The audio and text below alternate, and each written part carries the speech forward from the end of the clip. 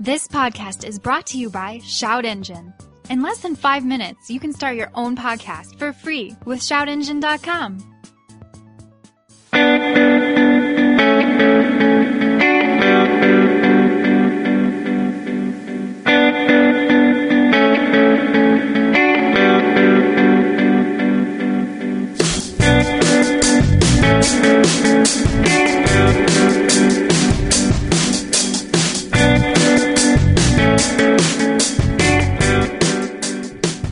So, Hooniverse episode 113. This is the first episode we've done in the studio without Mr. Blake Wrong, who's enjoying his time in Austin, Texas. Sad days. Oh, yeah. And then we have Mr. Jeff Glucker is out with some very good news this week, but we'll leave that story for him to tell. Of course, this week standing in is the co-host is Jason Connor. Hey, I'm here. You're listening to me in your ear holes once again. There you go. And then we've got Ken, the master of Mountuned here in the United States. The master of Mountuned. Yes. Thank you. Good CEO is the official title, right?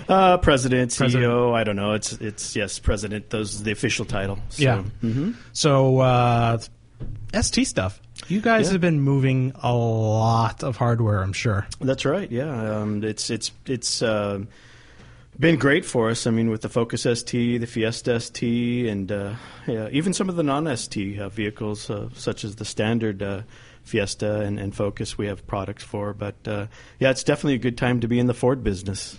Yeah, Ford's been kind of on a roll for the last 3 years or so. Mm-hmm. It's pretty remarkable.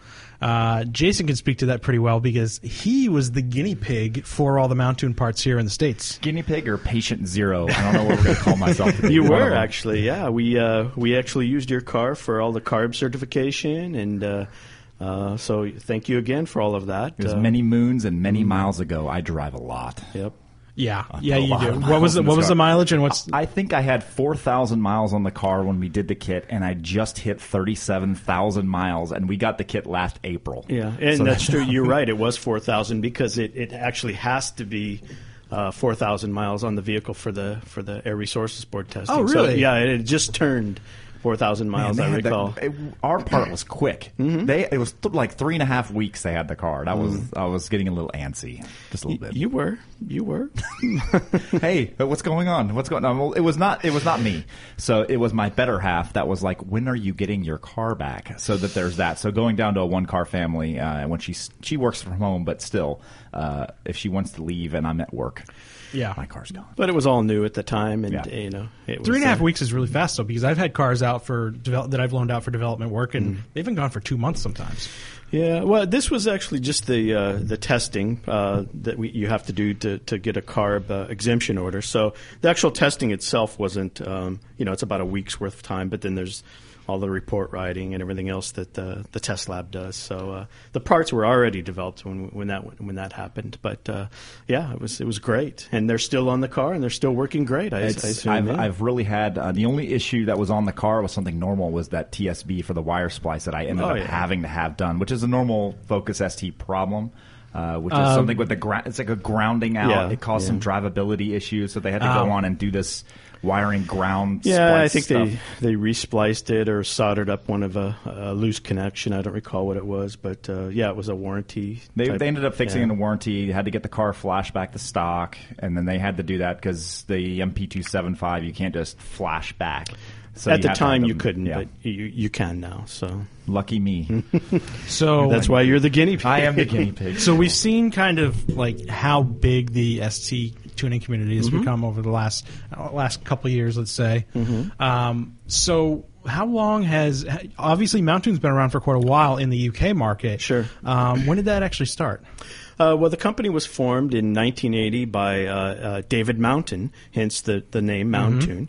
And David is Dave's still with the company. He's technical director and heads up the motorsport side of the business. So all of the global rallycross engines and British touring car engines and Chinese touring car engines, that's his program. So he started the business back in 1980, though, building Mini Cooper engines. The British Leyland A Series in the classic Mini. Yeah.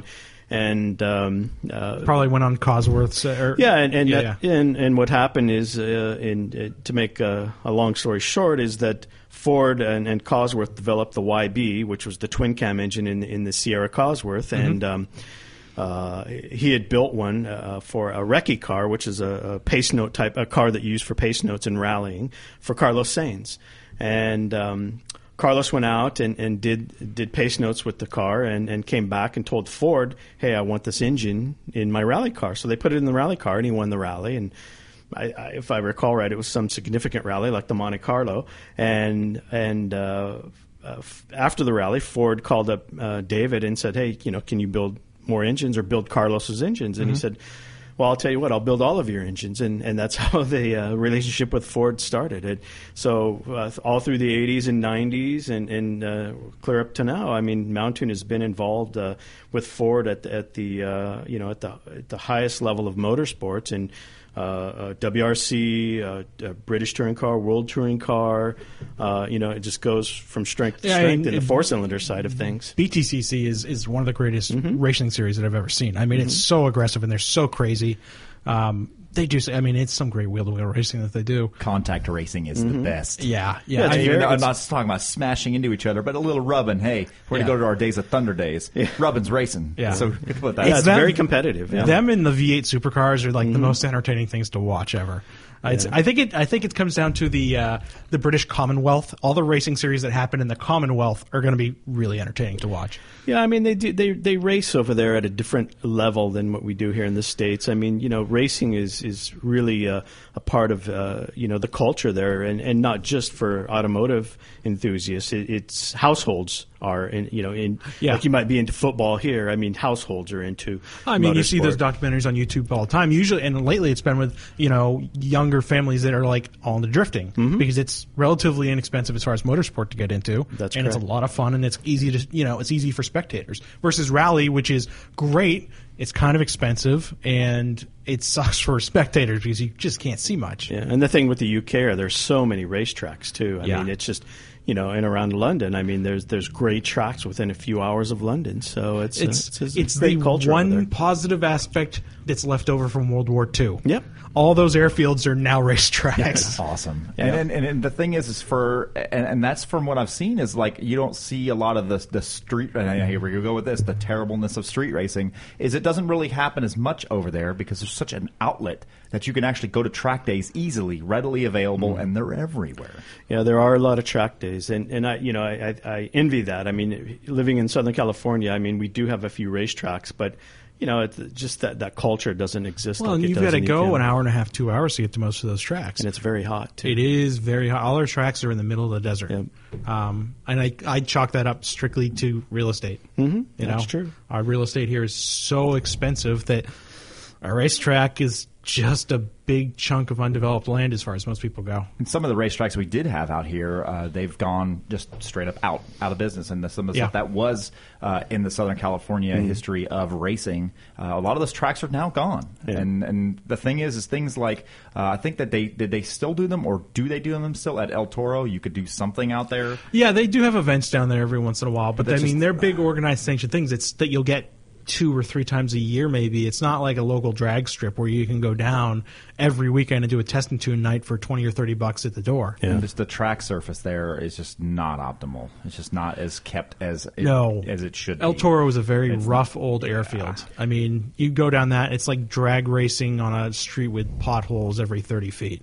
Yeah, it's just like you said, it's not kept up. No. So, yeah, but I mean, that's the thing in England. I mean, the motorsport culture and performance automotive culture is very strong, and it's worked well for Mountuned. And then about 10 years ago, we started developing performance kits for Ford of UK and Europe, and was that predominantly with the previous generation Fiesta? Or? Yeah, well, there's the Mark VI Fiesta and the Mark II Focus that we didn't get here in the States, right. The older RS and which ST. everybody knows for the for the 5-cylinder RS. The 5-cylinder car. Yeah. That's correct. And so we did quite a bit of work for Ford on those, and the kits were sold through Mountuned and then the Ford available in the Ford dealers, and then I think that really put us on the map in the street performance world, if you will, especially in Europe. And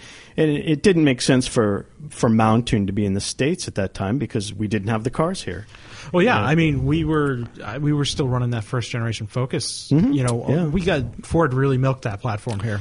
Yeah, that platform, I think, had 2 or 3 facelifts over the years, but it was still the same underpinnings. And originally, I mean, it was a good car, but I think over time it became a little bit dated. But luckily for us, I mean, we do get the STs now, and then the RS, of course, is coming, which is I think brings a smile to everyone's face. Matt and I, when we went to the Forza event a few weeks ago, they actually had, it was probably almost 2 months ago now, they had a GT350, the GT, and an RS there. And everybody's looking at the GT, and we're like, I'm climbing under and looking for how they set up the drive shaft under the RS and everything. I'm like on the floor, and I'm sure people are like, what the fuck is he doing?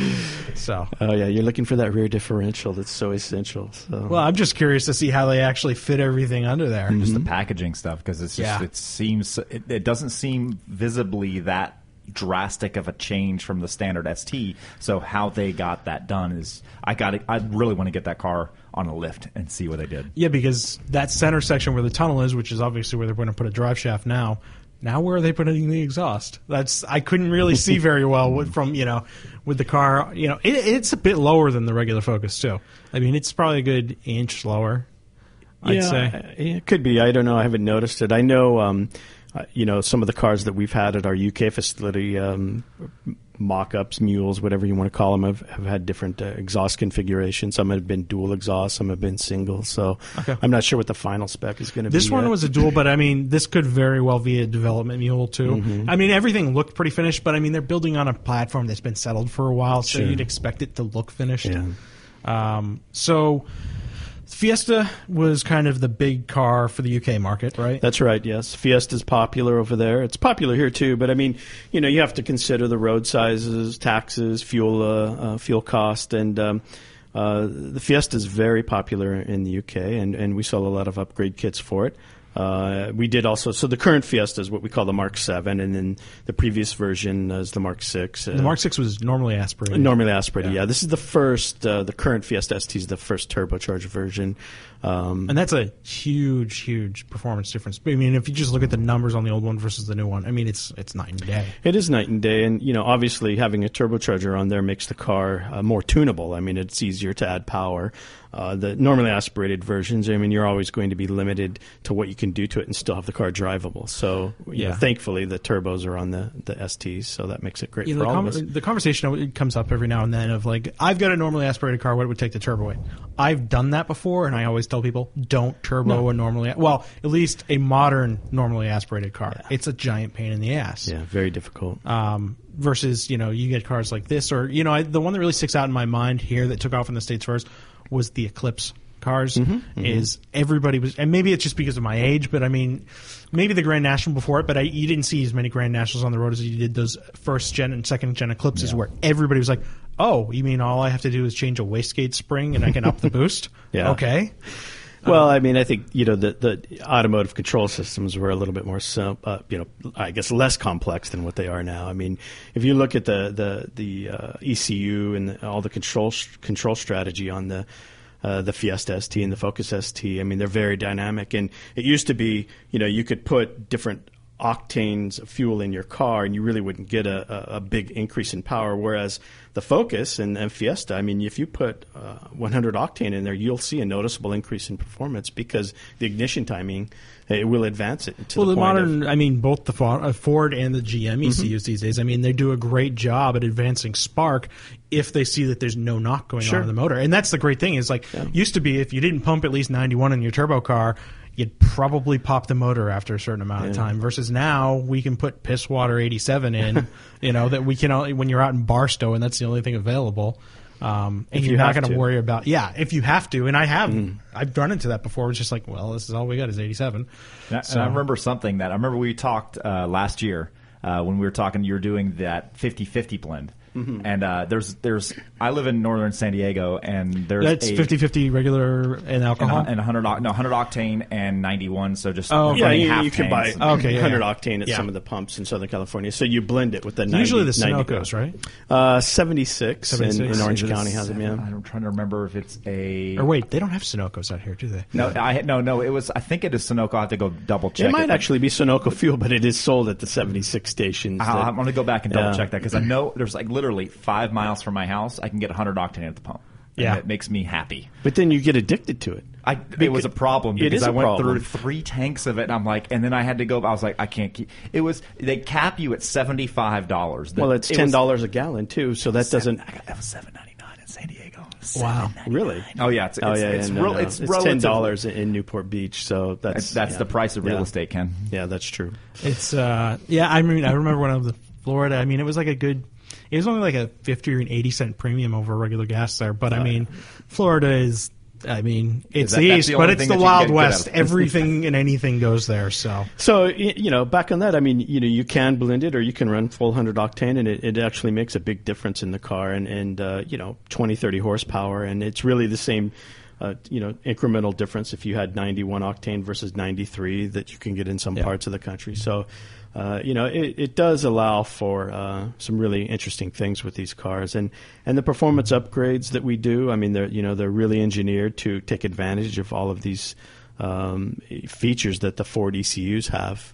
Well, you guys are, I mean, basically joined at the hip with Ford at this point, right? Yeah. That's the relationship we have with Ford. I guess you could look at it to how Mugen is to Honda. And I don't know. I wouldn't really say maybe AMG because they the were Mercedes, acquired. but maybe in the early a good days, example would be Polestar, which was just acquired a couple weeks ago That's by true. Volvo. But similar situation where you guys are very, very tightly knit. Yeah, I mean, we do a lot of motorsport work for them, again, with the rallycross and touring car, and then with all of these performance parts. And so, yeah, in the United States, our kits and our products we sell direct as well, but we sell to Ford Performance, and they distribute the products out through all 3,000 Ford dealers in the USA and Canada.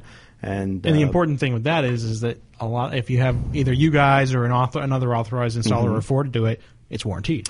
That's true. You maintain your warranty. It doesn't void the warranty. Plus, there's an additional warranty that Ford Racing puts on the kit as well. So okay. Yeah, you're pretty well covered. And actually, that's just recently been opened up too. It used to be that the kits had to be installed at a Ford dealer or by Mountuned, but Ford has agreed to allow any ASC certified workshop in the USA install the kits. And That's still, really so that's good. pretty huge. Yeah, That makes all the sense in the world because I mean the stuff that you guys build, I mean it bolts on like the OEM stuff, so it's kind of hard to screw it up. Yeah, it is. We try to maintain OE quality, and that's part of the the condition that we have to meet with Ford is they test it, they look at it, they make sure it meets a certain criteria, and for that reason, like you said, it does install just as easily and maintain that same quality as an OE part. So obviously we got this long history of Mountuned working with Ford UK. When do things start coming into picture with the United States market? We actually formed the company in 2013. So 2.5 years ago, really. I mean, it's just. And then you were on board from the very beginning, or? Yeah, that's correct. I was actually at Autosport, which is the big motorsports show in the UK, in January of 2013, actually, and talked to David Mountain, and he said we wanted to be in, Mountuned wants to be in the United States because Ford is selling the ST cars there, and did I know of anybody that could help him get started? And I said, well, I raised my hand and said, let's do it. So what were you doing before? I was actually a sales director at Cobb Tuning. Oh, okay. Yeah. So yeah. It's a very natural progression for you. Well, I'd been there, I guess, a year and a half, and Cobb's a great company as well, and I just wanted something really. I saw the Ford market as an opportunity. I had always been I guess what you might call a European Ford fan. I mean, I've had a lot of older Fords, Ford Cortinas and Anglias, and even a first generation Fiesta. But before Cobb, I was at Cosworth for many years, and so and that's a natural as well. And so. As they say, I speak British, so it made sense, and it's unnecessary ease on the end of all your words. Yeah, and spell color wrong and catalog wrong, but we looked at the opportunity, and plus I had contacts within Ford here in Dearborn, just on the motorsport side and performance parts side, and so really, you made all the sense in the world to go into that position. If I was coming in as the CEO of another company, I go, I need another subsidiary in another country. Oh, this guy's got all the hookups.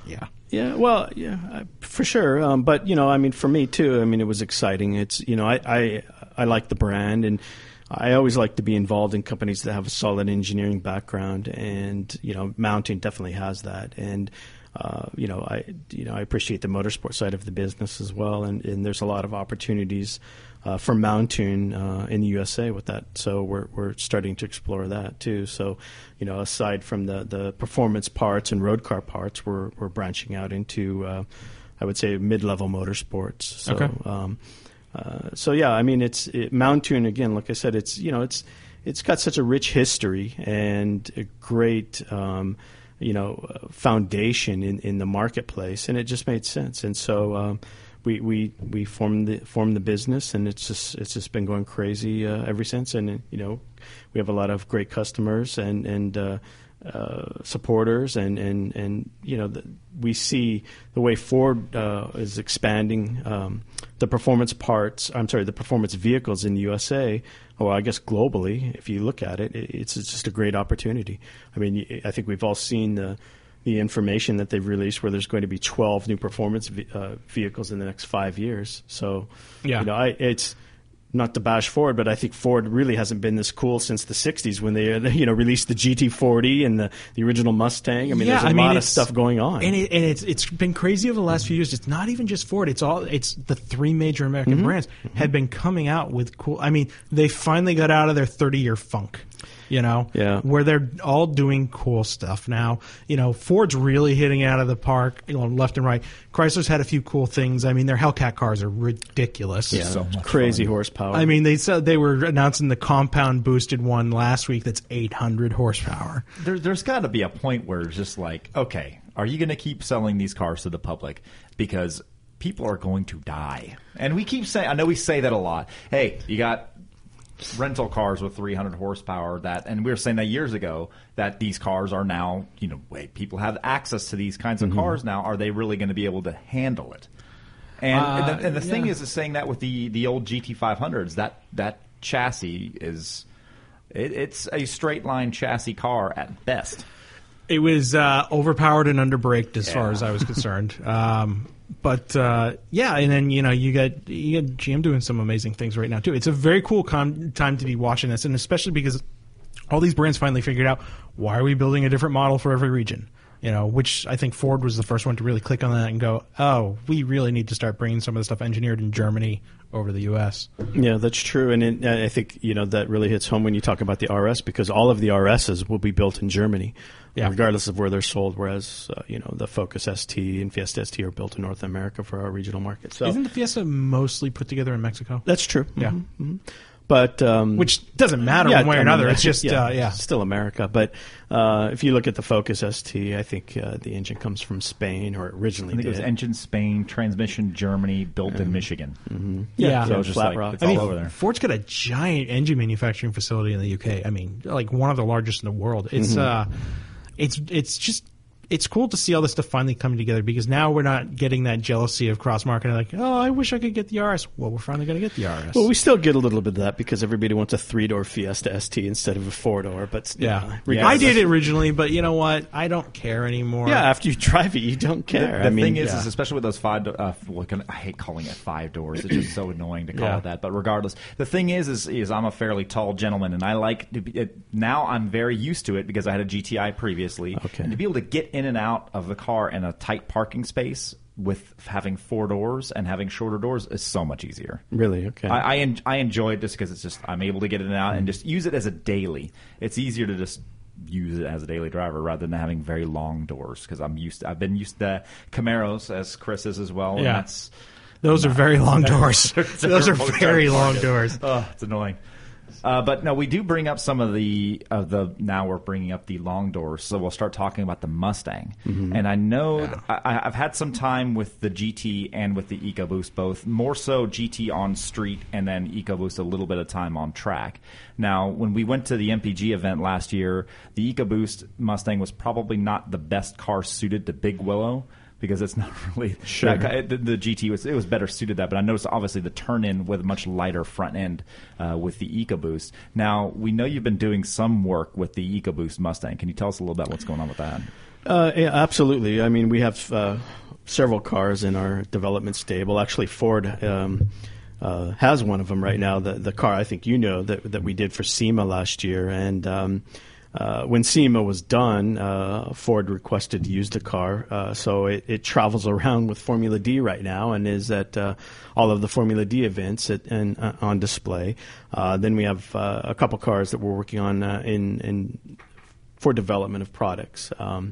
So absolutely, Ford wants to sell Mountuned performance kits for the EcoBoost version. So a couple different things. I mean, we'll have our typical upgrade path where we have an MP product, which is an upgrade that maintains the warranty and passes emissions in various regions. And then we'll go beyond that with turbo upgrades and larger intercoolers, exhausts. But it does take us, I would say, longer than many other companies because for a lot of different reasons. I mean, we do quite a bit of engineering and development to make sure the products that we do offer maintain, an OE level, again, of quality and reliability. Then there's also the Ford tie-in because, on an MP level kit, we have to make sure that it passes all of their requirements. So that would be for emissions and reliability and corrosion and, the list goes on. So that takes some time. So, we're feverishly working on all of the products. So I would say probably you'll start seeing items from us in the next few months, but I'm not going to divulge any power levels on that yet, but you can see. I mean, there's some guys out there right now running EcoBoost Mustangs in the drag strip, doing some incredible things. So it does have a lot of potential. I mean, the car is I think a great platform for modifications, and depending on what you want to do with it. I mean, it's I think a different alternative than the V8 car, and. From what I hear, it's selling quite well. I see a ton of them. Yeah. I mean, it's always funny to me when the Mustangs come out how quickly they propagate because they sell. A large part. Mustangs and Camaros sell similar numbers. When they're mid-run, they're very close. But when the Mustangs come out, you always just see them pop on the market so fast, and they'll be out for a month, and then next thing you know, it's like a common car you see in traffic. You see the first couple ones, you're like, oh, that's the new one, and now it's just like, it's another. They are everywhere. Think the best, the rear end of the car. I still think that is a really, really good angle. The rear 3/4 and everything with the taillights and everything. I think it's a very. Initially, I was a little. I wasn't sure about it, but now the more I've seen it, I still think it's a very attractive car. Yeah, they did a great job styling that car. I mean, it's I think it's a nice blend between its traditional foundation and heritage, but yet it's got a lot of, dare I say, European cues to it. I mean, the headlight area. And Aston Martin. Yeah, well. Ford made that investment. Nobody ripped that off at all, allegedly. I think they still own that design, right? Yeah. But, the engine itself, though, the 2.3 liter, the head of cylinder head is different than the Focus ST. It's got it is? Yeah, it's a different exhaust port arrangement, so it still goes into a single. I guess that would make sense because you're not going transverse, so you've probably got like a different angle on the port and everything, right? Well, I don't know about that. I think it was more of just the performance requirements. So it's the same head that's going to be on the RS. All the RS has is cast from different material, the physical configuration is exactly the same. So it had a different horsepower and power profile that it had to meet compared to the ST. So instead of one big opening like the ST, this has a divided opening. So it's, I guess you could say it's kind of a twin scroll setup, but that makes sense. I mean, that they're dividing it and keeps the exhaust velocity probably much higher, and then that comes out, spools it up even quicker. Yeah, it's again, it's Ford is trying to supply engines and produce engines that have a very broad power band, and that's one of the things that will do it. So I think you've got to do that in the U.S. market because people here have this. People here have, for better or worse, people here like to see big numbers on horsepower. Sure. Whereas that's not necessarily the biggest thing in the world in a lot of other markets. And then, that big, broad flag torque curve, people go, oh, what about when, it's a 999cc 3-cylinder? And it's just like, yeah, but then you get it and it pulls like your V6 did, 10 years ago. Yeah. So if you've got that broad torque line, I think it goes a long way into tricking people's minds. If it might only be 120 horsepower, but because it's got that consistent pull, it makes things feel. Yeah, when you drive it, it feels right. And as they always say, horsepower sells cars, but torque wins races. So it's. I think it's evident, especially if you drive the 3-cylinder. A 1-liter Ford engine in the Fiesta and the Focus. I mean, it's an amazing engine. Awesome. And, one depending on the region, I mean, they're 125 horsepower. We have a kit that brings it up to 165 now. And that's pretty amazing. A whopping 165. Out of a 1-liter motor. But you think about that. So double that would be 330 horsepower. Yep. So, I mean, that's pretty good. I mean, that's more power, per liter than your ST has. So it's, it's the engineering that's going into this new range of Ford EcoBoost engines is quite impressive, and I think it's only going to get better. But back on the Mustang, I mean it's there's a lot of potential with that car, and Ford is selling, from what we hear, about 4,000 a month. I mean, between V8, V6, and 4-cylinder. Yep. So it's that's some pretty. I'm very curious to see what the splits are between V8, V6, and 4-cylinder. I mean, originally we heard it was, I guess, close to 50% V8, and then 25% and 25% on the V6 and 4-cylinder. That's higher than I thought it would be. Yeah. Well, we theorized that perhaps the traditional Mustang enthusiasts, were buying the cars when they first came out, and of course they would probably want the V8. But I think as time goes, and when performance parts come out for the EcoBoost, and there are a few already, but I think we're only seeing the beginning. I mean, you'll see more and more of those being sold. SEMA will be crazy, I'm sure, for it this coming year. Yeah. So that's interesting, because that'll be a nice upgrade for a lot of people with, like, Jason, with the Focus ST. You'd probably be able to get that cylinder head and pop it right on there. So different displacement as they kind of really. No, there are some differences. So that the being direct injection, there's the high pressure fuel pump, and that is different. So it is. I don't know how technical you guys want to get, but I'll tell you what we helped out Ford do is they've taken the 2.3 liter out of it's one of the Lincolns, I forget, whatever the SUV is. It has the 2.3. So they've taken that engine and put it in a Focus ST. So stock horsepower is 280, and I forget what the torque is, a little bit over 300 foot-pounds of torque, and everything bolted right in. And so that's kind of a test mule, campaign car, if you will, with a bunch of performance parts on it that it's even got a Quaife limited slip. So Ford Racing, or Ford Performance, has built that car just to play around with, if you will. Speaking of the Quaifes, I've seen that you guys have been distributing those, because that's always been one of the big knocks against the Fiesta ST, is that people go, it doesn't have a limited slip differential. I haven't driven one with the Quaife diff in it. What can you say to that? I mean, how different does it feel from the electronic LSD stuff that they're doing right now? Well, especially in the Fiesta, it's amazing.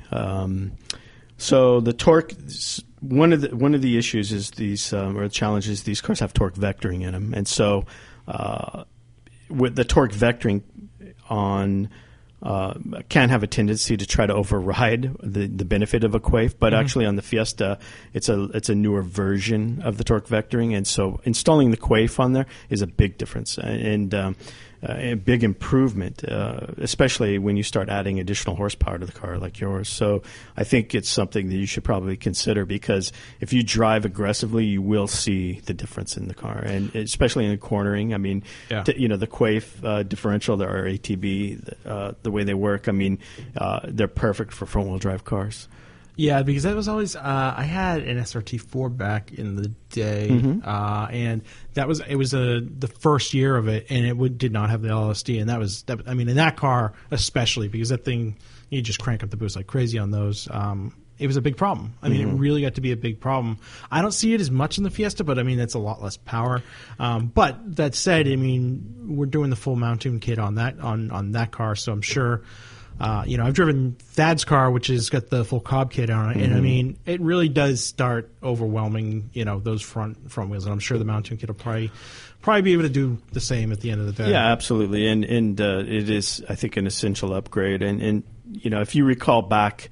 When the first Focus RS came out back in, I don't know, 2002, in the original chassis, it came factory with a Quaife limited slip differential in it. So, yeah, that's right. Yeah. But I thought that was a little bit darty on the power delivery. Well, it could have been, but I mean, you have to remember that was, the engine technology or control technology was a lot different, 13 years ago. But yeah, no, the Quaifes do work quite well, and we move a lot of them because of that reason. And we were just talking on the Focus that I came in today.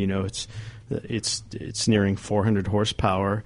And it definitely needs some help in the differential department, because it's all stock right now. So it's it needs it. So it's I think as a mechanical differential goes in a front wheel drive, I mean, that's probably the best option out there. I think the scary thing about doing a diff in a front wheel drive car is, I mean, it's unlike a rear wheel drive car where you pop the rear end and it's still not a super easy installing. You're probably better off having somebody that's used to doing diff work or transmission work do it. But I mean, on a front-wheel drive car, I mean, it's major surgery. You don't want a shade tree mechanic doing all that. No, kind of stuff. I mean, I'm pretty confident in my skills, but I won't do a front-wheel drive diff. Yeah, but I mean, I think you're going to spend more time actually pulling the gearbox out of the car than swapping in the differential. So have you done it already? Yeah, no, we do it at our facility. Oh, I just meant, I mean, what's that mean? I think you're going to spend about 2 hours putting the differential into the gearbox, taking it apart, setting it up, and it's not bad. I mean, when you pull the original differential carrier out, obviously you have to change the bearings or pull the bearings off. Yep. But really, the best way to do it is just buy new bearings and seals and crown wheel bolts. Put it all, so it's why cheap out on the stuff after you're putting an expensive part in? Yeah, I mean, there are some shims in there that you need to look at and make sure the backlash is all correct. But we've never had to re-shim one; everything's always worked out. Yeah. So I think that's the really good thing with the Quaife differentials is they're built to such a high tolerance that they maintain all the factory dimensions and everything just drops right in. So it's not like buying the Pep Boys diff and throwing it in the back of a 9-inch. Yeah, well, there was probably those. There's so many not Ford 9-inches out there over the years, but no, I think it's a good upgrade. And again, it just shows where this whole product line is going for the Focus and Fiesta STs. I mean, consumers want a wide range of products, and not only Mountuned, there's other companies offering a lot of great products too. So it is again a good time, if to be an enthusiast in this market.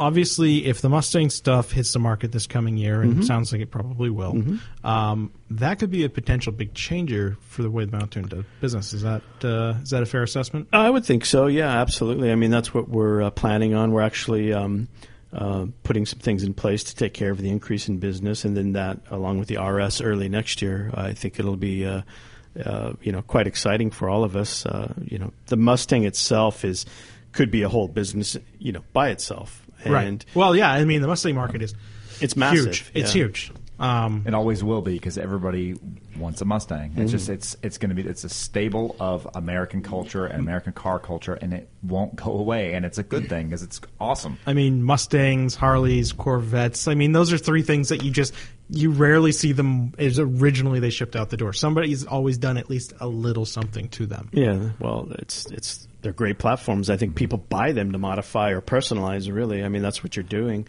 But, I think for us, too, if you think about it, is that from Mountuned, I mean, we're a global company, so we sell to, we have dealers all over the world. And now that the Mustang is going to be global. I mean, that's going to impact us that way too. So we have, a deal with Ford of Australia. It's very similar. Yeah, I was going to say the Aussie market looks like it's been picking up quite a bit for you guys. The Australian market is doing quite well. So Ford of Australia is actually doing a similar program to what we have here in the States and England, where the consumer could go in and buy the product and maintain the warranty or not. I mean, you can go beyond that too if you want to. But they'll embrace the Mustang product line as well when that becomes available. And then same thing with Ford of UK and Ford of Europe. And we're partnering up with Ford Performance on a few things too. So, we'll be offering some of their products to complement ours. And it just makes sense. I mean, they're our partners. So they already have some really cool products in line. So, the Mustang, just by sheer numbers alone, I mean, that's impressive. And of course, in China too, we do a lot of business in Asia, and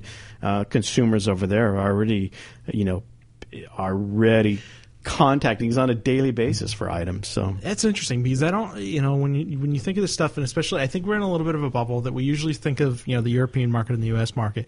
How does the Asian market deal as far as is bringing aftermarket parts into it? Is it a lot different as far as getting through government regulations and all that kind of stuff, or is it just business as usual? Well, that's a really good question because to Asia, is obviously a big place. So if you talk about mainland China in itself, I would say the consumer there is very much like an American consumer, where they're willing to go, I guess, a little bit further than a typical European customer does in the way they modify their car. Mm-hmm. They want the big turbos, they want the cams, rods, pistons. Well, their warranty situation is probably drastically different over there too, isn't it? I just don't think they care. I mean, I think they just want, they want a bigger show. They want more power. And then the Aussies are the king of that. Yeah, the Aussies. They're burnouts. These guys love burnouts. Yeah. They want to do burnouts. Yeah, they do. They love the burnouts. Oh, so awesome. If you compare a European, or we'll specifically talk about a British customer, they are very concerned with the warranty because the price of a car is very expensive there. Price of fuel is expensive. Car ownership here for us in the States it's inexpensive, really, compared to many parts of the world. But back in Asia, you have different regions too. So mainland China, they want big turbos, they want limited slips, they want it all. If you go into other places, Malaysia, Thailand, probably a little bit more subdued. Singapore is almost impossible to do anything. Hong Kong. I lived there in 2013 for some time.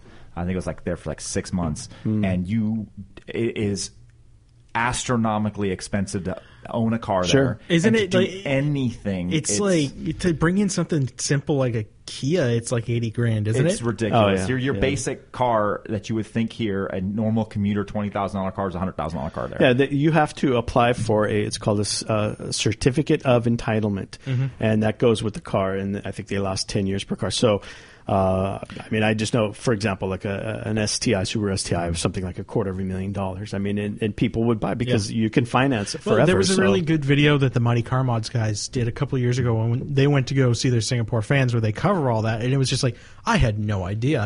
Like you were saying, STI is like $250,000 there. Sure. It's absolutely ridiculous. But I kind of get it too because the population density is so high in those countries. Very high. They're trying to dissuade people from doing that. It's just a logistics. But they have a great issue. public transportation system. It's pretty excellent. We had something that we had a Mercedes Viano van to go drive around in, which was just for us when we were over there. And I'm sure you guys got some special exemption on that too because it was U.S. government. It was still something kind of interesting with that. Yeah. And driving there was kind of cool. Yeah. I had to go through her driver training. Oh, you did? Singapore. Yeah, I had to go through. I think I saw my driver's license in my wallet from the time in Singapore. But it's an interesting place to drive.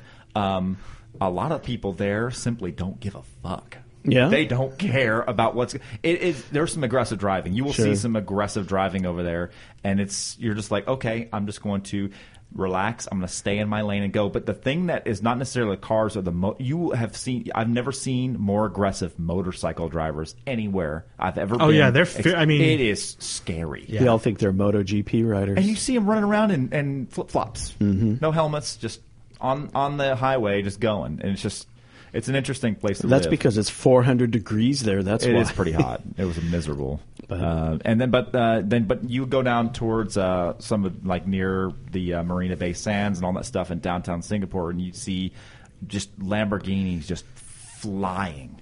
Like, you got people that have some legitimate money there, some legitimate business people that live there, and they don't care about what they're speeding. There, you see. Well, no, because a little, $1,000 to whatever officer pulled you over, and that problem goes away. It's an interesting place. A lot of money there. As clean as it is from everything on there, you see some shady shit.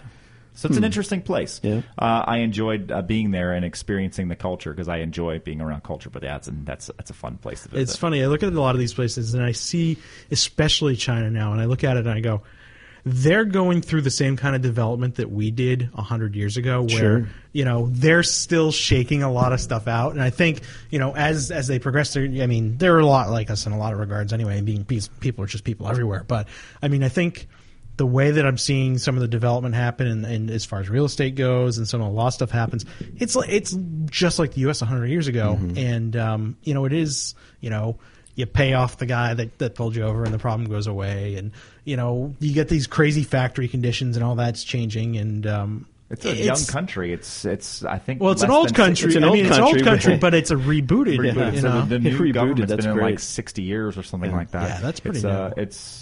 What? That's pretty new. That's what I'm saying. It's fairly young for the new way, but it's an interesting country to live in. I'll give it that. Singapore's kind of.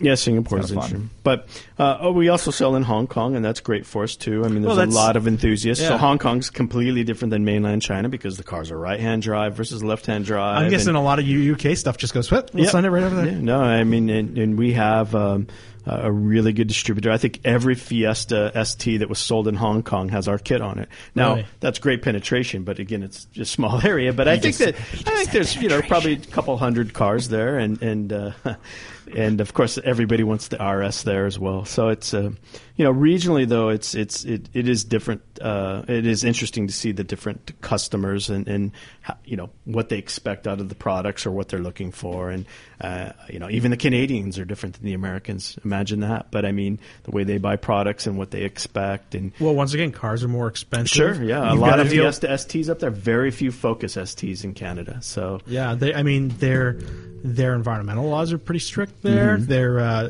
things are taxed very high, and then of course their penalties for any sort of hooliganism on the roads are really, really high. Okay.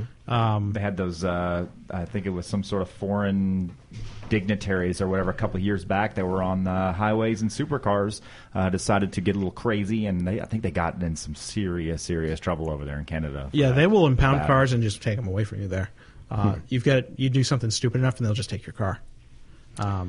Well, that probably that's the reason why they seem to be a little bit more conservative on their vehicle modifications. I think Canadians in general are just a little more conservative. It's like America light, you know.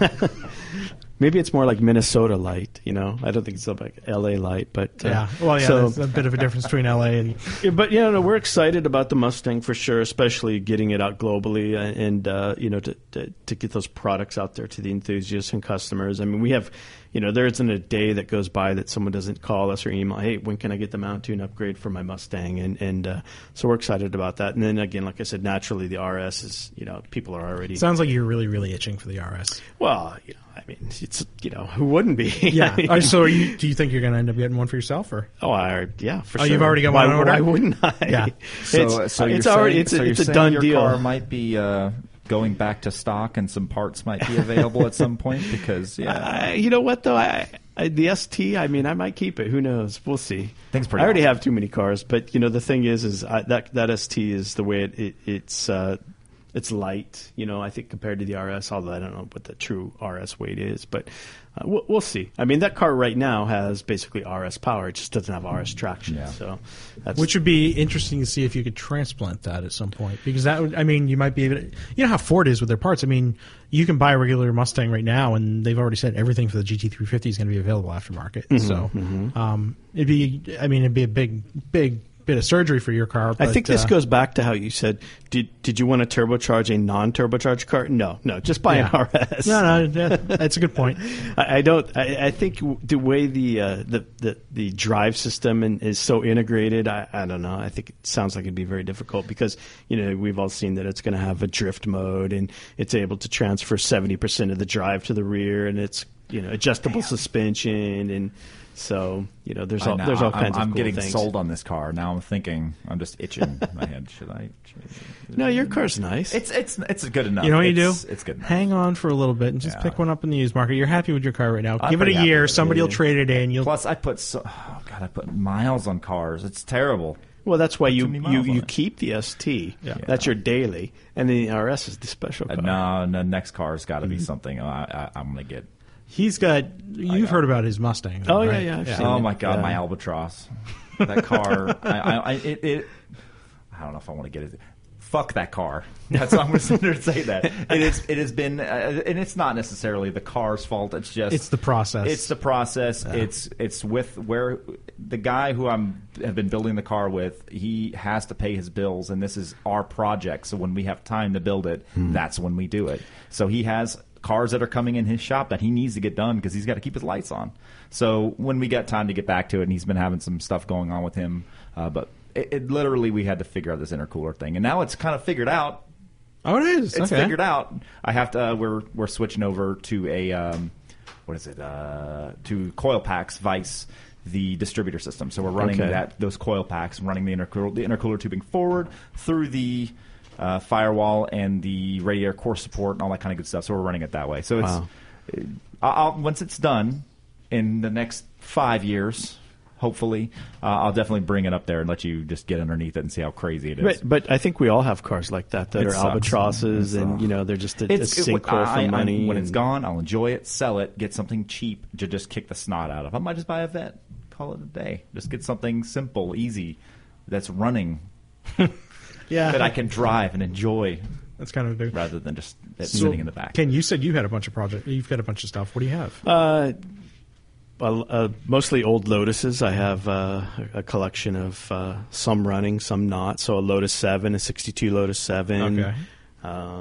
Several Elans, Lotus Elans. I've had Lotus. I'm guessing those are the ones that are predominantly not running.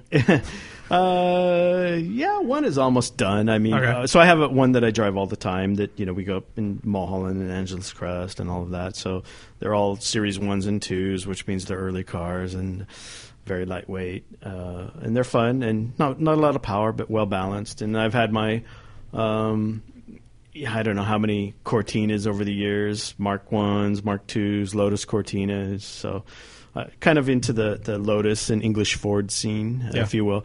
Not that I don't like other cars. It just happens that it just that was what kind of happened. happens, and Yeah. then you get into something, and pretty soon you have a whole parts department in your garage, and it makes sense to keep going that way. So, but yeah, just those. I mean, that's it. It really. happens. Yeah, Those I think- projects happen. I'm not going into a project like that again, though. It's got to go to something that's driving. I've been toying with the idea. Now I've been talking to this on Camden Tubbs as well. It's just something that I've been thinking about, and I don't know if I really, really want to do it. I don't know. So if I sell it, which I more than likely when it's done I will. I've been toying with the idea of a 70 to 72 Skyline and importing one of those over.